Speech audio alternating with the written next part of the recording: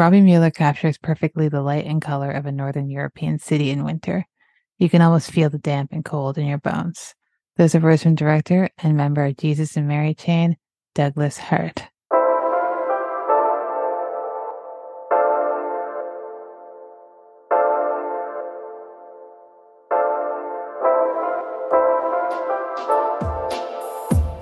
Seeing Faces in Movies is a podcast where each month I focus on the works of a different director or a cinematographer, and each week I invite a guest on to discuss the film and the artist's filmography. I'm your host, Felicia Maroney, and today we're talking about The American Friend. This is the first time we're doing a cinematographer in focus, so although these films are directed by different people, we're talking about them through the lens of Robby Müller's cinematography. So quick synopsis of the film. Tom Ripley, who deals in forged art, suggests a picture framer he knows would make a good hitman. The film stars Dennis Hopper as Tom Ripley, Bruno Ganz as Jonathan Zimmerman, Lisa Kreuzer as Marianne Zimmerman, and Gérard Blain as Raoul Minot. It's written by Wim Wenders, based on the novel by Patricia Highsmith, cinematography by Robby Müller, edited by Peter Pisgata, and music by Jürgen Nieper. So today my guest is Peter Merriman. Peter and I have known each other for a good 10 years now at this point. You know, we've seen quite a few films together, and we've actually seen this film together in the cinema. And I just really respect his enthusiasm about the films that he loves and the filmmakers he loves. So I'm very excited to have him on. So thank you so much, Peter, for joining the show today. Thanks for having me on. It's an honor to be on this podcast. I'd love for you to tell the listeners a little bit about yourself and what your relationship is to cinema and specifically the films that Robby Müller has worked on. I guess I'm sort of an amateur film enthusiast. I liked films growing up, and then I think started maybe thinking about them more seriously as an adult, but still in a very amateurish way. But I think I've been lucky to be friends with or know a lot of people who have more professional or academic relationships with film, where they're critics or filmmakers or writers or studied film studies like yourself. And so I've, like, a lot of other stuff in my life, I've just learned a lot from the people I've been around. Yeah, like you said, we've seen some films and this film together. What about with Müller's work himself? Do you recall when you started noticing his style of work and the first films of his you've seen? So I think something good about him. I should start off by saying I know very little about him. Mm-hmm. It's okay. But that something I like about him going over his discography is that his work seems to be in service of the director. And so when you read about him, people say, okay, he uses natural light, this or that. But I think that his style, like this film, The American Friend, and Breaking the Waves, you wouldn't necessarily think that they're shot by the same person. I don't think. No, I agree. Or his work with Jarmusch Shiban. I think he's got like certain stylistic choices, but like you said, he's very much in service of the director. You never feel like, oh, this is a Robby Müller film. It's more so he's always trying to work with the story itself. He's never trying to overpower. It's just that his photography is so beautiful. That's why you notice it. It is, but in different ways, which I like. Yeah. I think Deakins is a bit like that sometimes because he's worked so much with the Coens. You think of one way, but his other stuff either is more commercial stuff or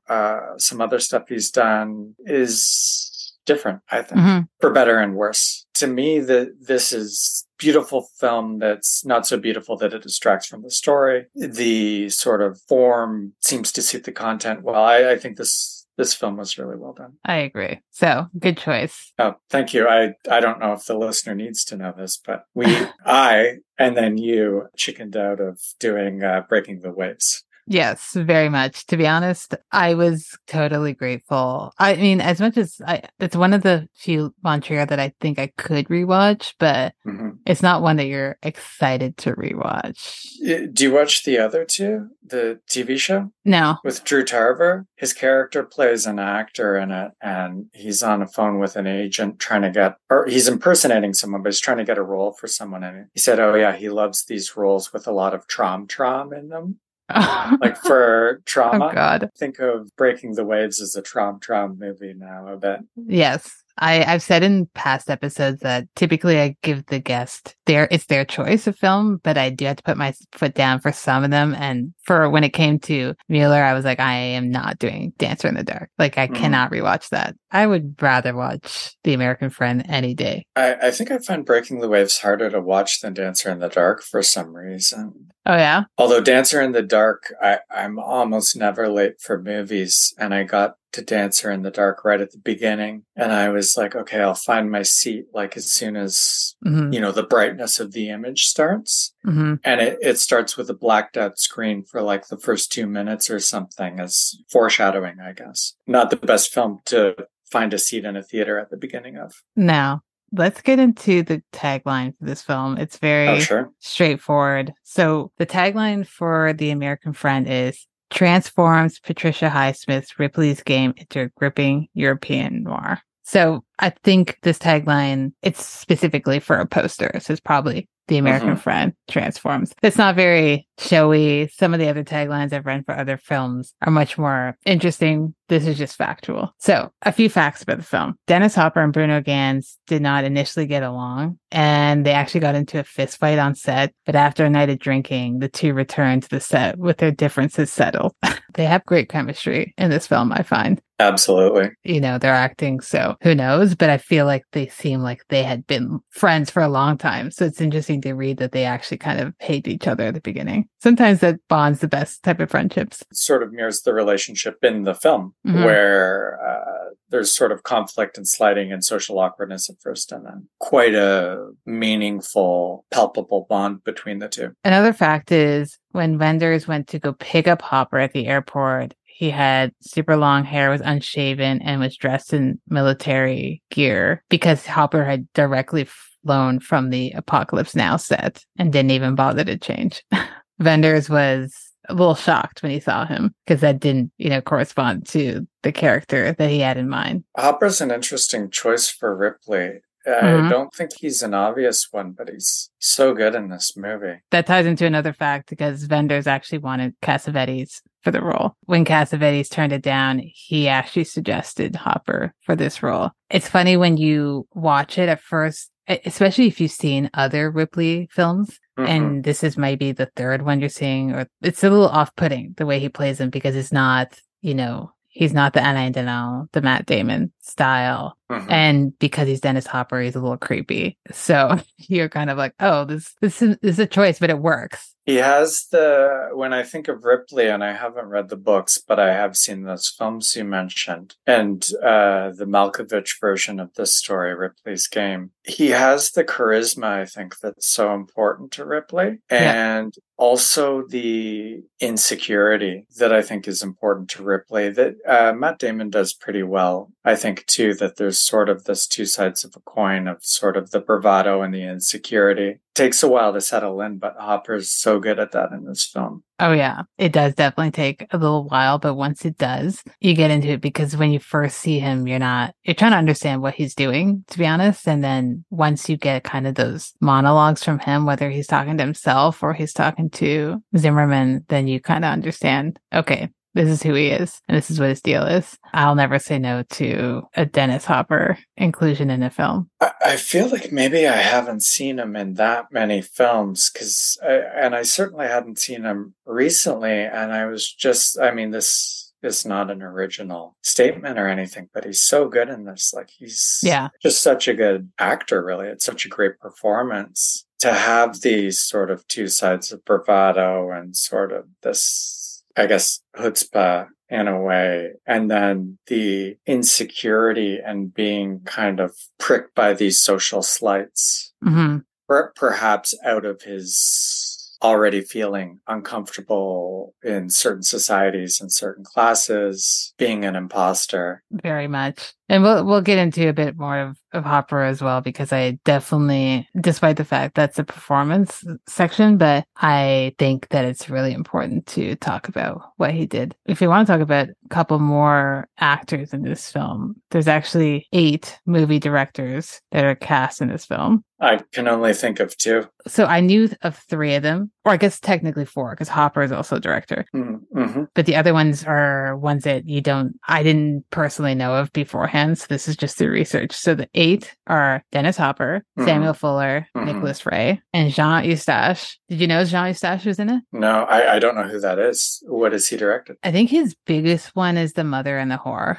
Okay, haven't seen it. And then Gérard Blain, who plays the Frenchman who sets the whole deal up. He's also a director. And then the other 3 are Rudolf Schindler, Peter Lithenthal, and then Daniel Schmidt. So they're probably lesser known. They're more European directors. They're lesser known, but Wenders was good friends with them. And they'd been actors as well. So he cast them all in criminal roles. But outside of Hopper, the 2 big ones that you see are Fuller and Nicholas Ray. And I want to save the Nicholas Ray talk for once we get into the film, because I'm sure we both have a lot to say about Nicholas Ray. Just another last quick fact was that the gun that Bruno Ganz carries in the train station scene was actually a real gun because they couldn't afford a fake gun for the film. So I'd like to get into just the film itself and, the story and Müller's work on it. So one of the first points I wanted to discuss was the rewatchability of the film. So we've both seen this now more than once, and I don't know how you felt about it the first time you watched this film, but I remember being kind of confused, right? There's a lot going on, and Wenders purposely didn't include parts of the story because he was leaving it up to the audience to fill the gap. And I remember not being as taken with the film, remembering the visual aspects of it and it being gorgeous to look at and the performances, but the story itself didn't take with me. But then rewatching it for this, I loved this movie because I was able to focus on stuff as opposed to being like, what's happening? Trying to work out plot. Exactly. So for you who's seen it also more than once, how do you feel about rewatching? Is this something that you find that's rewatchable, or did you kind of get it in the first watch, or how does it hold up to multiple watches? Yeah, I think I was able to watch it okay in the first watch. I generally knew the plot. It doesn't follow it exactly, but I had seen Ripley's Game a while ago. But yes, I agree with you on the rewatchability. I think I like rewatching films anyway. Sometimes you're just trying to keep up with the plot the first watch, or you're blown away by this one performance the first time. But I love being able to rewatch films. And this time, obviously, we were both paying maybe more attention to the cinematography, but also just noticing the soundtrack a bit more, noticing the score more this time, I think, for me. The acting, I think I was able to appreciate a bit more this time. And the plot mechanics, I guess, the way that it's formatted, I guess you could say it's an art director making a genre film, or a very artfully made genre film, almost meta given the casting and stuff. And he's sort of putting his money where his mouth is, where he's saying, I want to make this film, and I appreciate these people who also make artful melodramas, westerns, noir films. And it's got that sort of Cinematech, or what I think of as Cinematech or Cahiers top 10 appreciation of American film in it, an American genre film in particular in it, that I really admire. I think the film's dedicated to one of the co-founders of the Cinematech. But I remember thinking, this would for sure be in Cahiers top 10, because they put, Ray and Fuller in that. But they apparently, I don't know if this is an editorial issue or what, but they didn't do those lists during the 70s. They stopped in the late 60s and then started again in either late 70s, early 80s, I think. So the film, I'm sure it was well reviewed, or I imagine it was well reviewed, but there wasn't a top 10 list the year that this came out. Yeah, that's unfortunate. I mean, this was his kind of breakthrough in terms of Wenders and Müller, his breakthrough into American, audiences. So whether people liked it or not, it seems to have, struck a note of some sort. There is a point that you mentioned earlier about the city, because this takes place in different cities. And sometimes it's hard to kind of differentiate which city they're in. You have to kind of follow the story very closely. But what you said was that the city never, or the imagery of the cities never overpowers the story. And I totally agree, because the way he shoots the city backdrop is just kind of the way you would view the city you're living in. It's not to marvel at it. It's more so to be like, this is the setting they're in. And sometimes it looks ugly. Sometimes it looks beautiful. There are shots of the cities that they're in. Things don't look great because that's just factual. And sometimes it looks beautiful because those are factual. So in terms of the way he shoots cities, and sometimes they're not distinctive, how do you feel about the way they move through the cities and the way they're shot? Because I think it is an important part of the story and the visuals, despite the fact that it's not the star. It's not like those cities are the characters on themselves like they might be in other films. Yeah, the cities are great. A thought that popped into my head is the way he shoots Paris almost reminded me of Trouble Every Day, a film that you've done on this podcast before. I think this film's Paris is a little bit recognizable in Trouble Every Day. And as far as the German cities, I this is terrible, but I forget the name of the city that it's in northern Germany. Yeah, I think they're in Hamburg. Hamburg, and then they go down to the south kind of for one of the second job, I think. But yeah, it's a mix of kind of the frame shop looks so nice. Yeah. And the way that the auction is shot is really, this is getting more into cinematography, I guess, is so interesting to me because it's this sort of bright light that you don't really see in the rest of the film. So much of this film either actually takes place at night or looks like it takes place at night because it's in a dingy frame shop, even though it's taking place during the day. And the auction to me almost had a documentary feel to it because the light was so bright that it almost had the effect of making it look like digital film, even though this was being shot in the 70s to me. But yeah, the cities were really interesting to me. And I agree with you that they were a combination of dingy and beautiful. And I think that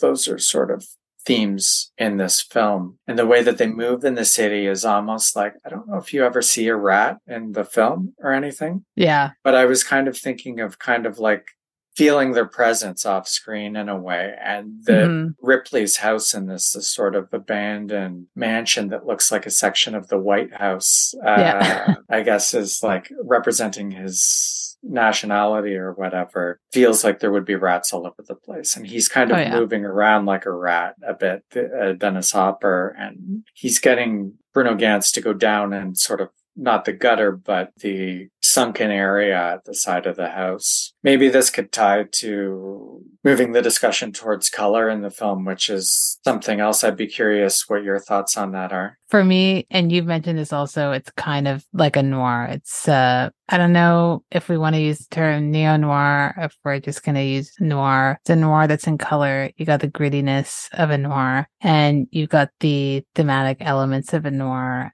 And I think, like you said, there's kind of a seediness to the coloring. Sure. And sometimes it's aggressive and it's harsh, the lighting. And with one of the Müller tropes is kind of the neon lighting. So you see it in like restaurants on the streets. You see it in the subway lighting. The underground subway lighting is harsh. And then even one of my favorite scenes, and it comes up a couple times, where Ripley plays pool. There's the Canada Dry sign and that neon light coming down. Absolutely. It's beautiful, but it's also ugly and it's harsh. And it ties into those noir elements that are like, noir films are supposed to be kind of ugly and gritty, despite the fact that they are also beautiful with those shadows. So thematically, it's a noir. Visually, it's a noir. I'm just going to read a quick quote from Roger Ebert. Please. When he talks about the colors of this film. Oh, great. So he said, and the look of the film is hypnotic. The brashness and deepness of the colors, the exaggeration of lighting and setting, the extraordinary subtlety of some of the scenes, and the aggressive, cheap, and garish look of others. So it's just a little snippet of him talking about how the film moves from city to city and the coloring that's used there. But because Müller uses natural lighting, he's just taking those elements out of the cities without trying to make them uglier than they are. It's just showing how cities are lived in, right? So the colors of their surroundings. So how do you feel about the use of natural light in this and the colors coming through to represent different areas of the city, different people in the film? Yeah, I think it's brilliant. And there's so many aspects to it, I think, that you could talk about. one of the things was I just, as a sort of layperson, I was like, how is he doing this? Because, you see these films, he seems to do both this natural light and the sort of garish neon. But sometimes he almost does them in the same shot where this isn't necessarily neon light, but there are shots in the back room of the frame shop where there's like this Vermeer-ish natural light coming in from the front left of the screen. And then there's artificial lights. So it's like, it's beautiful and interesting, I guess. And this is sort of like a grade 9 essay thesis type of observation. But I think in so many ways, I mean, the main characters maybe being the obvious ones, but that it's a film of contrasts and sort of these, if not outright opposites, very different things. The extrovert, the introvert, the American, the German, all of these things. And I think that that's echoed in Müller cinematography, and the natural light and the artificial light in the same shot, I think, is so interesting. Also, within the night shots, Canada Dry is a good example of this. There are these contrasting colors. Sometimes, I mean, in the case of Canada Dry, actual opposites with the red and the green. And there's often hot and cold colors, which both tend to be, I would say, oversaturated. I don't know what the film processing techniques that Müller uses are, or whether they tried to kind of punch them up, or whether he's capturing them naturally. But it reminded me of some of Christopher Doyle's kind of Wong Kar-wai collaborations, where there's red and green on screen, and there's blue and yellow, and there's orange and blue, where there's these hot and cold colors in opposite, really kind of pushing up against each other, creating this tension, like Hopper and Gantz in the film. And I think he does that so well without it ever becoming what I would call coffee table cinematography, where it's kind of decorative or beautiful for beauty's sake. Like I said earlier on, I think that these contrasts are thematically relevant and are a source of visual interest, but don't distract from the film rather than distracting. Like they add to the depth of the film, and they aren't beauty or ugliness. Yes. And that's something through my research of him and spending this month diving into his work, he's always very, adamant about being like, I never want my imagery to be the star. I'm photographing and I'm being told what to photograph. The way I do it might be a certain way, but it's not supposed to be kind of like your Instagram picture perfect style movie. It's just that we view it so beautifully, but that was not his goal. And I think he does it well because, like you said, some of his films are more visually striking than others, but then something like A Breaking the Waves, yes, the landscapes are beautiful, but I'm so focused on everything else that the cinematography doesn't necessarily stick out as much because it's doing so well to the story. The cinematography is maybe giving you front row seats or better access to other things that in turn distract you from the cinematography. So the effectiveness is maybe more subliminal in Breaking the Waves. I think that's a perfect way to capture what he does. And just a quote from himself in terms of that, he says, "The magic of the film image depends upon the viewer believing in the reality of the light." When we were talking about the neon and the harshness there, because I think, especially now with the way cinema is, and we know that everything's kind of color corrected in post, or it's like it's artificial lighting. What his goal is just to be like, this is real lighting that's achievable, and you just have to believe in that being a fact on screen. Yeah, and there should probably be credits, I guess, to the director or the set designers. Or prop masters too, because they're finding these things to put together that will have this tension color-wise. I think there was a yellow raincoat, maybe Bruno Gantz's child wears at one point too, and there's this sort of dreary German cityscape, and this coat sticks out. It's almost like the red coat in Don't look Rogue. Now. Yeah. Yeah. Any child in a raincoat is always gonna in the shadow of Rogue. One other point that I want to talk about, because it's actually interesting that you mentioned, set design and people who, are the location scouts and all that, because that ties together so well. And that's another reason, as a side note, why I want to do, because most of the podcasts focus on directors and sometimes I do cinematographers. Eventually I might move into other things because I just think it's so important to credit everyone involved. To move on from that, the framing of a lot of shots is beautiful to me. And the one that sticks out that I do want to mention, and I'll ask you what some of your favorite shots are, but there's one in the frame shop where Zimmerman holds up like a broken frame to himself. Yeah. Or is it when he's making it? Is it after he breaks the frame, or is it when he has the two sides and he's trying to fit the angle? Yeah, when he has the two sides and you see him in the middle, that stuck out to me, especially in this watch. And I love the framing of that. And there's another scene also, I believe it's just after he shot the first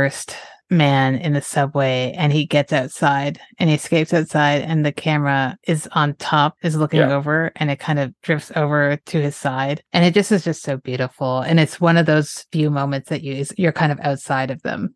And both of those are in absolute service of the moment in the film, the character, the relationships between the character, where there are all these, he shoots the guy in the last shot that you're talking about. There are all these tight shots of the surveillance cameras on the subway. It's so good the way that, I don't know how they did this. And it's all, at the time, it's probably all closed circuit television or something. And the camera's sort of panning. It's almost comical the way the camera's panning from left to right across these surveillance cameras. And he's just going on everyone, looking like a complete maniac who's just shot someone, the exact opposite of what he's been instructed to do. But then when he gets out of the station, there's this sense of like relief from the claustrophobia, and the camera pans out. And similarly, in that other great shot, it's like he's puzzling over the frame in a way and trying to get this just right. But it's early on in his relationship with Dennis Hopper, and he doesn't know what to make of him, I don't think. He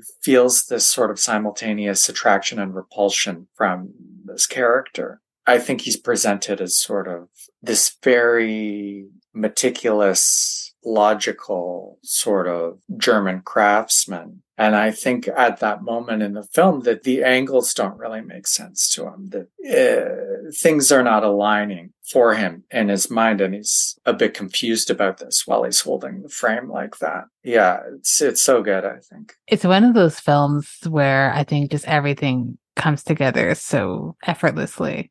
Another shot I do want to talk about, your final sequence on the beach. And as you said, most of this is in the darkness, or it's at least inside and it looks dark. We're not getting too many day shots. This one, it's kind of like harsh the way it flips. All of a sudden it's daytime, but it's just so beautiful. Sunrise. In the wide shot on the beach. Yeah, it's just gorgeous. So how do you feel about how that works for the story? Because it's kind of an ending to certain people, an ending to relationships, ending to lives, but a new beginning for others. So how that works visually. Yeah, I think it works perfectly as a resolution. And if we're talking in terms of light, it's like if a noir takes place at night, then maybe the end of the story is dawn or sunrise. And visually, of course, it's beautiful, but thematically, I think it's kind of like this new beginning for these people, for his wife, for their child, for Ripley, I think, in a way. Yeah. Yeah, that seems so interesting. I guess that's how I would feel about it in terms of a form and function discussion of the cinematography. Plot-wise, I think it's also so interesting because there's, at least on my part as a viewer, there's this confusion the whole time of how sick is he? They're kind of gaslighting him this whole time, you think, about the severity of his diagnosis. Is blood disease? Is it cancer? What is it? Are the tests good or bad? Is his doctor okay? Or are the other things? I mean, they show them forging documents or stealing documents at one point. So, he's being misled, but it's unclear. And then when he just straight up dies at the end, you're given just a bit of warning, maybe like 30 seconds, and you're like, shit, this is really going to happen. And I love that scene because, like you said, there is a bit of warning, a bit of leeway where he's driving and he's kind of manic. His wife is like, what the fuck are you doing? You need to slow down. I think we're good. We don't need to be driving like this. And then you realize it clicks for you. You're like, oh, yeah, he's not going to make it past this. You're just waiting for him to roll the beetle. Yep, which he's driving like a maniac. No, it's a great scene. And oddly enough, that's not the actual final scene. So the final scene is we go back to the beginning, essentially, with Nicholas Ray. So I think this is a good time to bring him up quickly. I know it's not super relevant to Müller, but it would be amiss to not discuss Nicholas Ray and just how cool he looks. How great that you don't really have any info other than he's an artist who's pretending to be dead. He's selling his paintings, Ripley's selling them, and he's making more money because he's dead. He's obviously worth more. The film opens up with Nicholas Ray. The film ends with him. He might actually be a forger. I'm not sure. Maybe this will require some fact checking. I was reading about the books, and I think that the real artist commits suicide at some point. And in the credits, they put quotes around the name. So I'm not sure if Benders changed it so that he's supposed to be the actual artist, but I think in the books he is a forger. Okay. I haven't read the book. I didn't have time to do that. I haven't either. That is interesting. And I did wonder why there was the quotes around the name. And, I did kind of read something about that in my research, but I think it's purposely unclear. I don't think this is covered in any of the films, but I think there was something about the real artist who was maybe involved with Ripley at some point, killing himself in Greece, and then the estate of the artist, I think maybe here represented by the auctioneer who introduces Gantz and Hopper, is in cahoots with Ripley to sell pieces that they know aren't authentic on the market. That makes sense. That's another layer to the story there. It's interesting. But yeah, I don't know about that last scene and it not ending on the beach or the highway. Yeah, I wonder about it. I mean, Ripley walking off into the distance sort of makes sense. It's almost like a Western ending, I guess, which makes sense with Ray in a way. It is weird that it goes back to him. And I didn't remember that from my initial watch, that it went back. I thought it ended just with them on the beach, which would have been a more than acceptable ending. So it is interesting why they cut him back into the film with him just kind of walking away. Yeah, maybe Benders felt that image was strong. I think it was used on some of the posters because there are a couple. When you were talking earlier about shots that you loved and this sort of perfect framing, and you mentioned the wide shot coming out of the station and him working on the frame for Hopper, one of the ones I thought you were going to say is earlier in the film, or at least not at the very end, when I think he's talking to Ray and they're just almost reciting poetry or these nonsense lines. And he gets up and he just starts walking away on the edge of the overpass. This sort of very high, I was like, he's clearly actually doing this and this looks very dangerous. Yeah.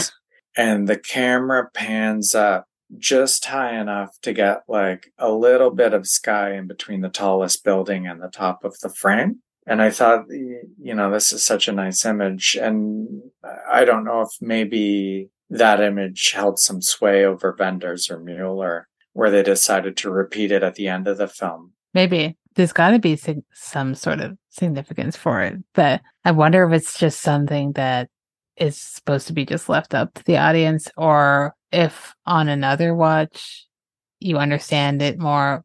I'm not mad about it. Yeah, maybe just the sense that he's always traveling or that he's got more distance to go. The road and the highway, I guess, is an image and theme that's very important to Benders before and after this film. Traveling, I guess, King of the Road was before this. Is that right? And what's the trilogy? The trilogy is all before, and then it continues on. Obviously your big one, Paris, Texas, and so on. So he is very much interested in the traveler along with the act of traveling.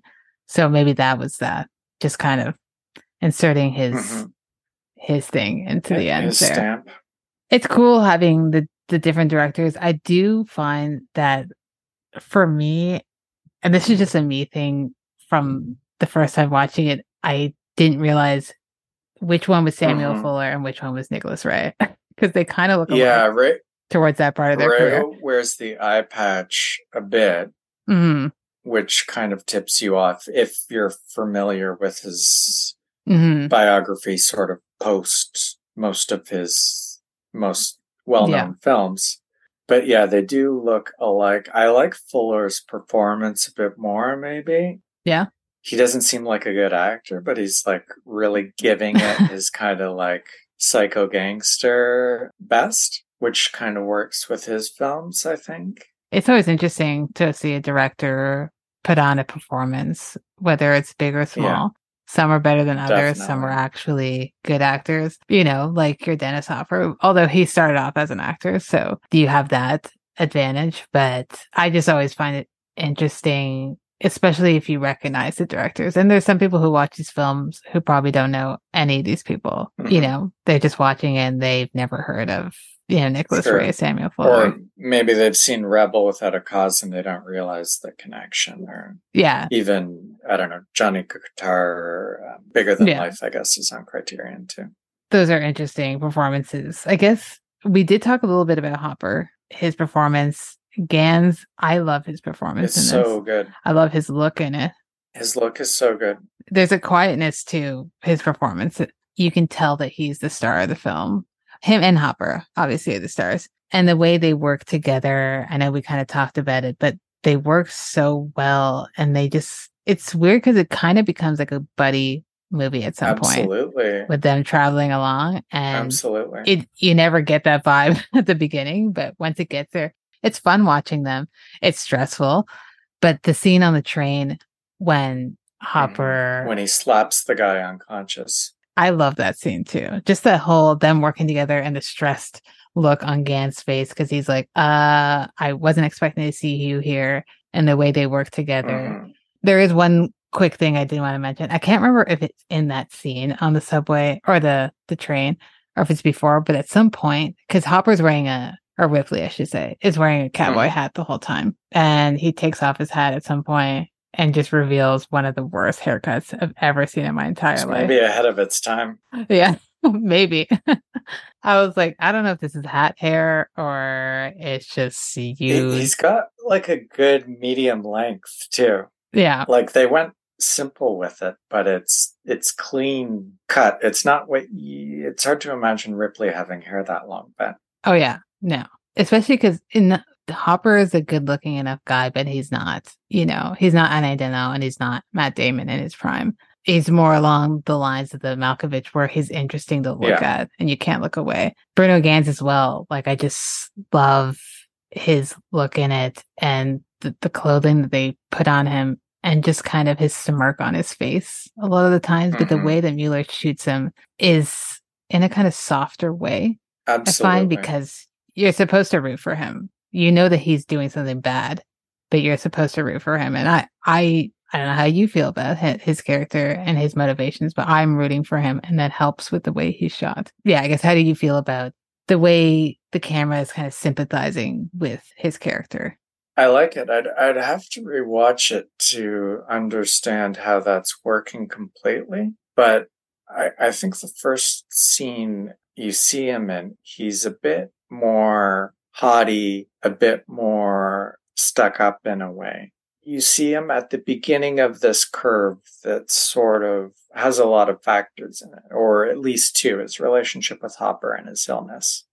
I think he starts to go inside more and more. Like it's a cliche, I guess, but an interior performance where he's retreating inside himself so much throughout the film. And that this works so well with Hopper's very extroverted performance. And it's like Hopper is also having a hard time reading him, like the audience maybe is, and is trying to impress him or make him laugh or win his approval. There's sort of a childlike quality to Hopper's insecurities, I think, which is the other side of his sort of more sociopathic, manipulative, charismatic side of Ripley. And I think that the best films, Ripley films and performances have both of those. Mm-hmm. And it's like, I feel like throughout the film, Gans sort of goes inside himself and then starts to come out again. And when he comes out again, it's a different, more manic kind of bizarro Gans. The final scene on the highway where he's driving being the most striking example of that. But also the second job, like he seems to be more and more willing to participate in these labors, maybe gets more and more almost enjoyment out of them. He seems to be learning maybe new things about himself in a way throughout the film. And that there's a mischievousness to his character and a glee, I guess, that you don't see at the beginning. Near the end that he portrays very well. Like they're getting into capers together, sort of. Yeah. Yeah. Even when the wife shows up at the end, it's kind of like it's already past the point of no return and they've just got to go for it in a way. And I think those qualities are brought out by Ripley, whether, Zimmerman wanted them to or not. He does develop a closeness and a comfort with him. They also went through like something, at least for Zimmerman, traumatic because he wasn't expecting that job to go down that way on the train. For him, I guess he's like, well, Ripley's here to take care of me. Whether he has other motives or not, I can trust him for now. So it brings out the other sides of him. So yeah, and it's worth mentioning, maybe especially later on in the film, that it's funny. Yeah, it is funny. You see the guy in the like body cast smoking in the back of an ambulance, and there are funny parts to the film, and funny parts especially, I think, to Hopper's performance. But for me, when it gets to that scene, not to compare it to other directors, but it felt like it was kind of out of a David Lynch scene. Absolutely. Where it's something serious or fucked up's happening, and it's like in the background, there's characters who are just, as you said, like in a full body cast, smoking in the back, and you're like, I don't know what's happening, but this is also hilarious because it's supposed to be Lynch, or like season 3 of Barry, which is essentially also Lynch. I love that. You don't often see a funny side of Wenders. No, maybe this is a good opportunity to discuss that, but it's how many good films does he make after this? Well, Paris, Texas. Yeah. I'm trying to get into more of his later stuff. I haven't finished that side of the filmography. I could see you liking Gabriel Byrne, right? Is he in the end of, do I have that right? I saw this when I was like in high school or something. I can't remember. I think he's in the end of Violence. Is it the one that takes place around the LA Observatory? I wonder if that's a Ray homage in a way too. I certainly didn't get that at the time. But if it takes place around Griffin Park and the sort of observatory, whether that's meant to allude to Rebel Without a Cause. Yeah, like he seems to wear his influence on his sleeve a bit with the directors in this and with the soundtrack too. And even I don't know if Zimmerman was called Zimmerman in the original books, but the Dylan connection and then all the Kinks music. No, he actually wasn't called Zimmerman. I read that recently. I think his name was like Trevani in the book. Was this a Dylan homage then? I think so. He never outright said it, but he specifically changed the name. I think that there's a lot of this film that could appeal to a contemporary audience because there's been a lot repeated from it, I think. Like it was influenced by all these other things, but there's the Kinks song that's in Rushmore later. There's I don't know if this was Hopper's homage to Warhol, but on the pool table, the sort of selfie sesh that he does. Oh, yeah. I guess that's about the uncertainty of his identity and his imposter syndrome and where he fits in the world partially, which is also very Warholian. But like the sort of the tear on his chin and the tear running down his eye while he's like lying on the pool table is so interesting and well shot. It's one of maybe the tightest shots of a face in the film, as far as I can remember. Yeah, he definitely not never, but he rarely does close-up shots. They, especially with vendors, that was their thing. They like to shoot with a wider lens. So when there is a close-up, it's for a specific reason. Yeah. As opposed to just being like, I'm just going to do close-ups because this person's talking. Hopper's not crying enough. We've got to go in real tight if the audience is going to notice. He's not sobbing, so we got to get that solo tear. I would love to see an alternate take of that scene where he's just absolutely sobbing, taking Polaroids of himself and then lying down on the pool table. That would be very Frank Booth of him. This is pretty Frank Booth, but big stepping stone to that role, I think, this one. I could go on about Hopper and his character choices throughout his career, but I'll save it. I mentioned the soundtrack. I also really like the score to it, and I felt like there were a couple moments that fit into the contrasts and juxtapositions of, we were talking about extrovert, introvert, hot and cold colors. There were a couple small pieces in the score where the first one I noticed was, I think, that reminded me of Stereolab a bit, sort of maybe circa like Sound Dust or something, but it had that very kind of staccato, precise harpsichord with this flute on top of the sort of the two characters in a way. And later there was a violin or a viola over a piano this time, but very staccato as well. And I thought that those pieces fit in with the other elements of the film in a really good way. I think it fits in with, like, again, the noir of it and the uncertainty of you never know what's kind of going to happen next without it being too over dramatic and being like, okay, this is how you should feel at this moment. It's sort of leading you without forcing your hand, which is like the perfect type of score. Sometimes the score does need to evoke emotion, but this is just kind of like matching the vibes of the scene. Yeah, the film as a whole feels very kind of, the elements of the film at least feel harmonious. There's tension within that, I think, on purpose for thematic and plot reasons where things are brushing up against each other. But as far as the different elements of the film, the score, the soundtrack, the cinematography, the acting, the editing, nothing really sticks out in a bad way, I think. I think it's of one piece in a way that's very effective. And to the credit of everyone involved, that they're working well as a team, or that the final product is sort of this, the final piece is this thing that is one whole. That's, a sign of a good director in a sense, because he's the leader of the whole team. Yeah, absolutely. So, credits to him, but everyone. Maybe I should really try his later work more or watch more by him, but I haven't honestly found a lot that I love from him. This in Paris, Texas. I mean, I haven't seen anything from before this, but I really didn't like Wings of Desire for whatever reason. And the later stuff, there hasn't been much that has interested me, but I should maybe get more into it because this is such a great film. It's weird because, I mean, I am a big fan of his work, but this one is very different. So I could see this being like the one for you and the other one's not, because the other ones are not, I don't know, there's, as much as I love them, there's something that's missing from this one.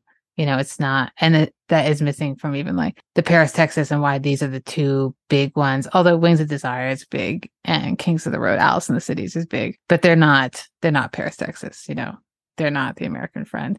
I don't know if that's maybe because they're shot in color. I don't think so, but it's just something story-wise that melds better than the other ones, I think, as much as I love the other ones.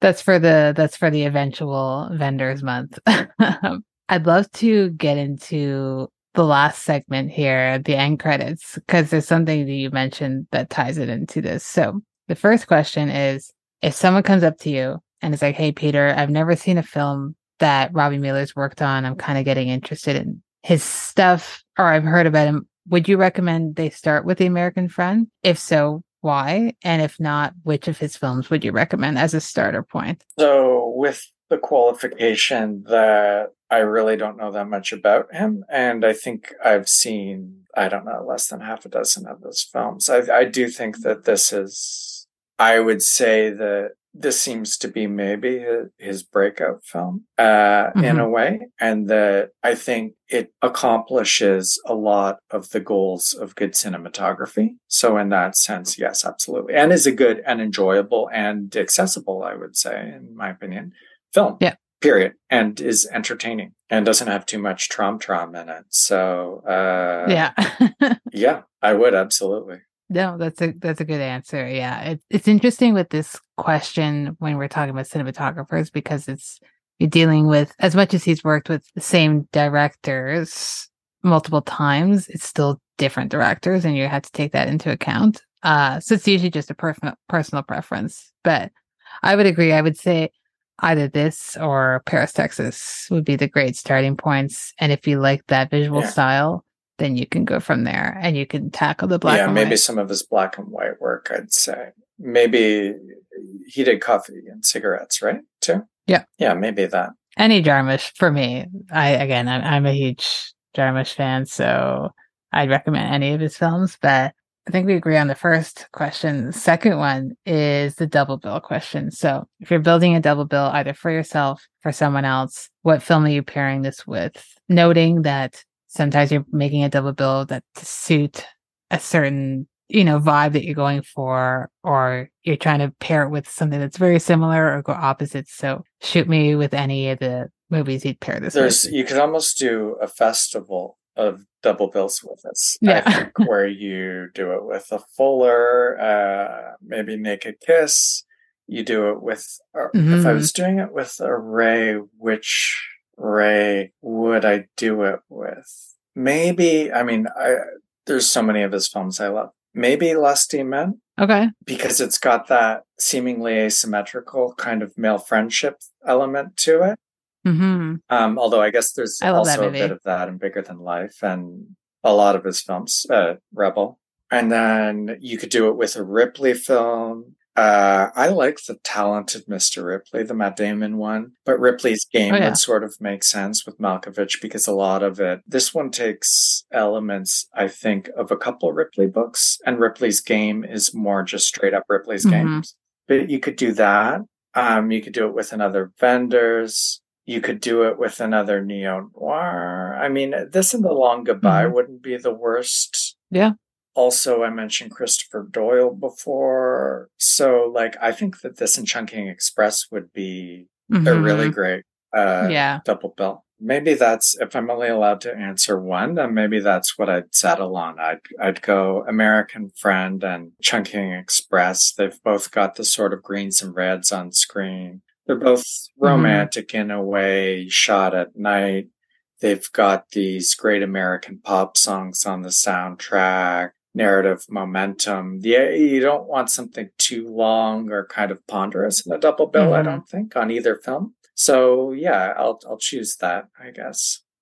What I came up with were two different. I went with two French noirs. Okay. I don't know why. Those are the two that came up in my mind. So the first was the Melville, The Red Circle. I haven't seen that one. It's much quieter. And Melville stuff can be quiet, but this one's particularly quiet without it feeling like you don't know what's happening. It needs to be quiet because they're conducting a heist. So it makes sense. But it's the tension and the relationships between the characters that I think mirror this as well. So it's just those male relationships. And if you want to go that way, the other one I thought of, and it just was randomly, was Godard's Alphaville. Okay, interesting. Because you kind of got that character who you're not really sure what his deal is. And it's the same with Ripley, where you're not totally sure what his deal is. Even if you have seen, what I love about the Hopper performance, not to keep harping on it, is because especially if you have seen the other Ripleys, you kind of know what Ripley is about. But the way he plays it, you don't really know what he's about. So if we could rewrite the tagline for the poster, would it just be, what's his deal? Question mark? Yeah. Yeah. What's up with this guy? Those would be the ones, just if you want to go with the crime noir route. But I love the Chungking Express, because like you said, what I love about that double bill would be the music also. And just having The American Friend at times, yes, can be funny, but it's not fun per se. It's not a fun movie. Chungking Express is a bit more fun, but it's not also just like a straight up comedy. there's the melding of genres for both. Dennis Hopper's got that fun element to him, I think, though, in this film, where he's going to live his life and do what he wants. And I think sometimes he doesn't understand why people won't participate in his capers with him and stuff. And it almost reminds me of Nicolas Cage in Face Off, where he's like, yeah, I shot your son, but it wasn't on purpose. And like, why are you taking this so seriously? Like, I could see Ripley in this almost saying the same thing or like, he's like, yeah, I was upset because you wouldn't shake my hand or whatever. That's a bit of an incoherent thought, sorry. But I do think that there's quite a fun element to Hopper's performance. There is, and there is a part that I did want, and I forgot to mention. It's just like that classic Dennis Hopper laugh, where he has that weird like chuckle that he does, and he'll say something serious like, "Oh well, you didn't shake my hand and you insulted me," and you're like, "Oh, is this guy gonna snap?" But then he laughs, and you're like, "Okay, I guess he's not that mad at it." And then Bruno Gantz's uneasy laugh and the way his eyes move around is so good.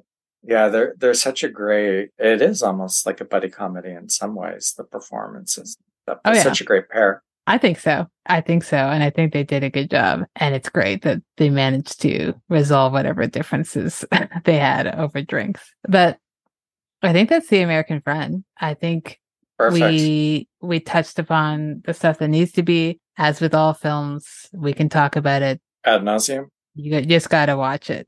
Just watch it. You got to watch it. I hope that you've seen it if you made it this far, and if not, definitely go watch it. And if you have seen it, hopefully you rewatch it, because as we've mentioned, it's a very rewatchable film. Thank you so much, Peter, for coming on. I really appreciate it. Thanks for having me on. It's been a blast. Seeing Faces in Movies is an official podcast of the Royal Film Club. It's hosted and edited by Felicia Maroney, intro music by Lamar Walker, and additional help from Dara McGraw. If you like what you heard, let us know at seeingfacesinmovies.com or send us an email at seeingfacesinmovies@gmail.com. And while you're at it, please subscribe and rate the show wherever you listen to your podcast. And stay tuned for our next episode on Paris, Texas.